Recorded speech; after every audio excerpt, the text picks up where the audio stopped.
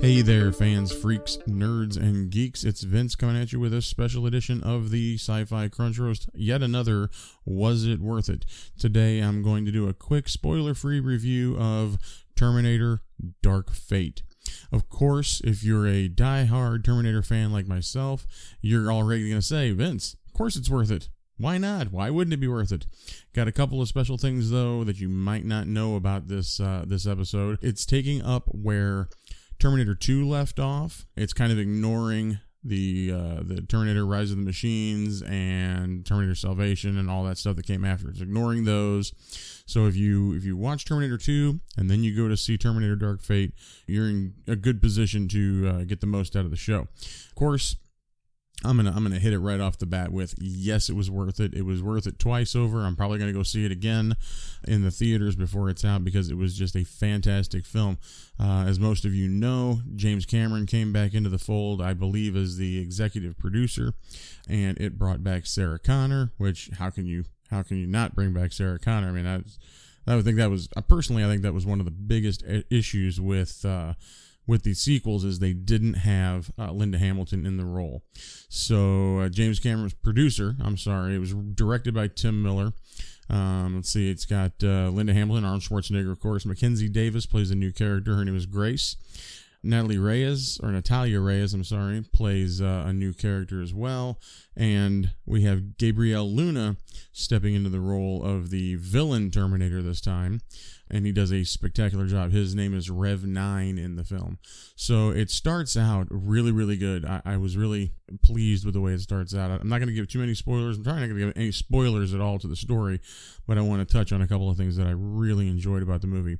At the beginning, when you're seeing the opening credits and the production company logos going by the screen, they're doing that all while you're seeing snippets of and listening to Sarah Connor's videotaped speech from the insane asylum in Terminator 2, where she talks about the children look like burnt paper, black, not moving. It was a spectacular opening sequence.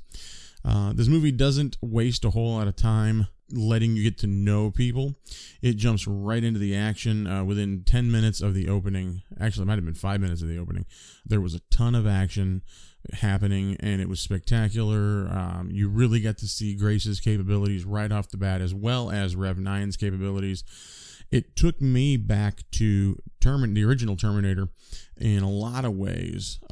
There were obvious callbacks to the original Terminator and Terminator 2, but it took me back emotionally as well, with the performance of the female. That's who Natalia Reyes played, Danny Ramos, because she was so much like Sarah Connor in the first movie. She had no idea what was going on. She was thrown into this crazy situation.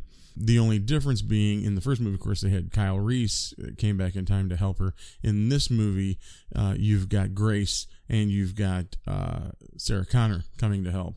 So it was really very interesting because she's kind of getting pulled in two directions. Grace has her own agenda. Sarah Connor has her own agenda, and they're both ostensibly trying to protect Danny Ramos, but in different ways. And then, of course, you've got the Rev 9, who is a completely, I don't think it's a spoiler to say, he's a completely brand new Terminator. They don't even call him a Terminator, really. Like I said, he's Rev 9 is all he is through the whole film, but he can split into two Terminators. One's a polymetal alloy, and then one's the traditional Terminator endoskeleton, but both are done in a black hue this time, as I'm sure you've seen in the trailers, and it's very, very, very, very frightening. It throws a whole different twist on the Terminator when you see Gabriel Luna in that role.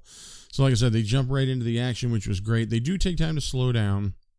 The first time is in a motel, when they catch up on everybody and they kind of share information, and there's a common ground for proceeding with the rest of the film.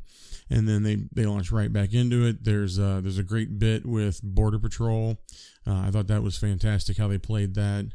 Again, slow enough to allow you to catch your breath and kind of think about what you're seeing, but fast enough, and they get back into the action quickly, that you're never disappointed. The climax of the film was exceptionally well done. They really latched onto common fears from people. I know I was holding my breath at one point in the film because of what they were doing and how they were doing it.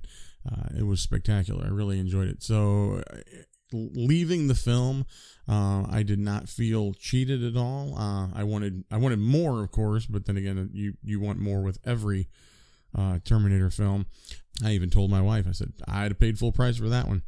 But if you're looking for a traditional Terminator type film, I think James Cameron and company brought that back. There wasn't a whole lot of cheap wizardry or special effects outside of what you come to expect to see in a Terminator film. And as far as the special effects go, I gotta say, there's like a 5-minute scene right at the beginning of the film that blew me away. I saw this part and I was like, wow, that's just crazy because, well, I'm not going to tell you. I'm just not going to tell you. I want to so bad, trust me, but you're going to have to experience this. But trust me, the first 5 minutes, I wrestled with it a little bit after the film. Like, was it necessary? Was it worth it? I saw some people on Reddit and some other pages earlier this month talking about that particular sequence, and they were complaining that it wasn't worth it. It was a cheap shot, etc., so on. But in retrospect, I really think that it did a lot to pull the audience emotionally into the film. I really enjoyed it. I thought it was great. I thought the payoff at the other end of the film was fantastic. Linda Hamilton, oh my God, it was so nice to see her back. She had so many great lines. There's one in the trailer. I'm not spoiling anything by telling you this, where she's the one that says, "I'll be back." And the way they played it was perfect. It was just awesome. So anyway, we're talking here about Terminator Dark Fate, 2019 American science fiction action film. Thumbs up from me. It was definitely worth it. Go out to see it. We're going to come at you with another full-sized episode tomorrow. As a matter of fact, we're recording it. I'll have it edited and online tomorrow night. That's going to be, I don't think anybody's guessed what that one is yet. I don't think I have. So get on Facebook and take a look at the clues and see, and I'll put up the answers to the clues a little bit later tonight, so you'll have some chance to send in any questions, comments, or concerns about the film. Until tomorrow, I will see you out there.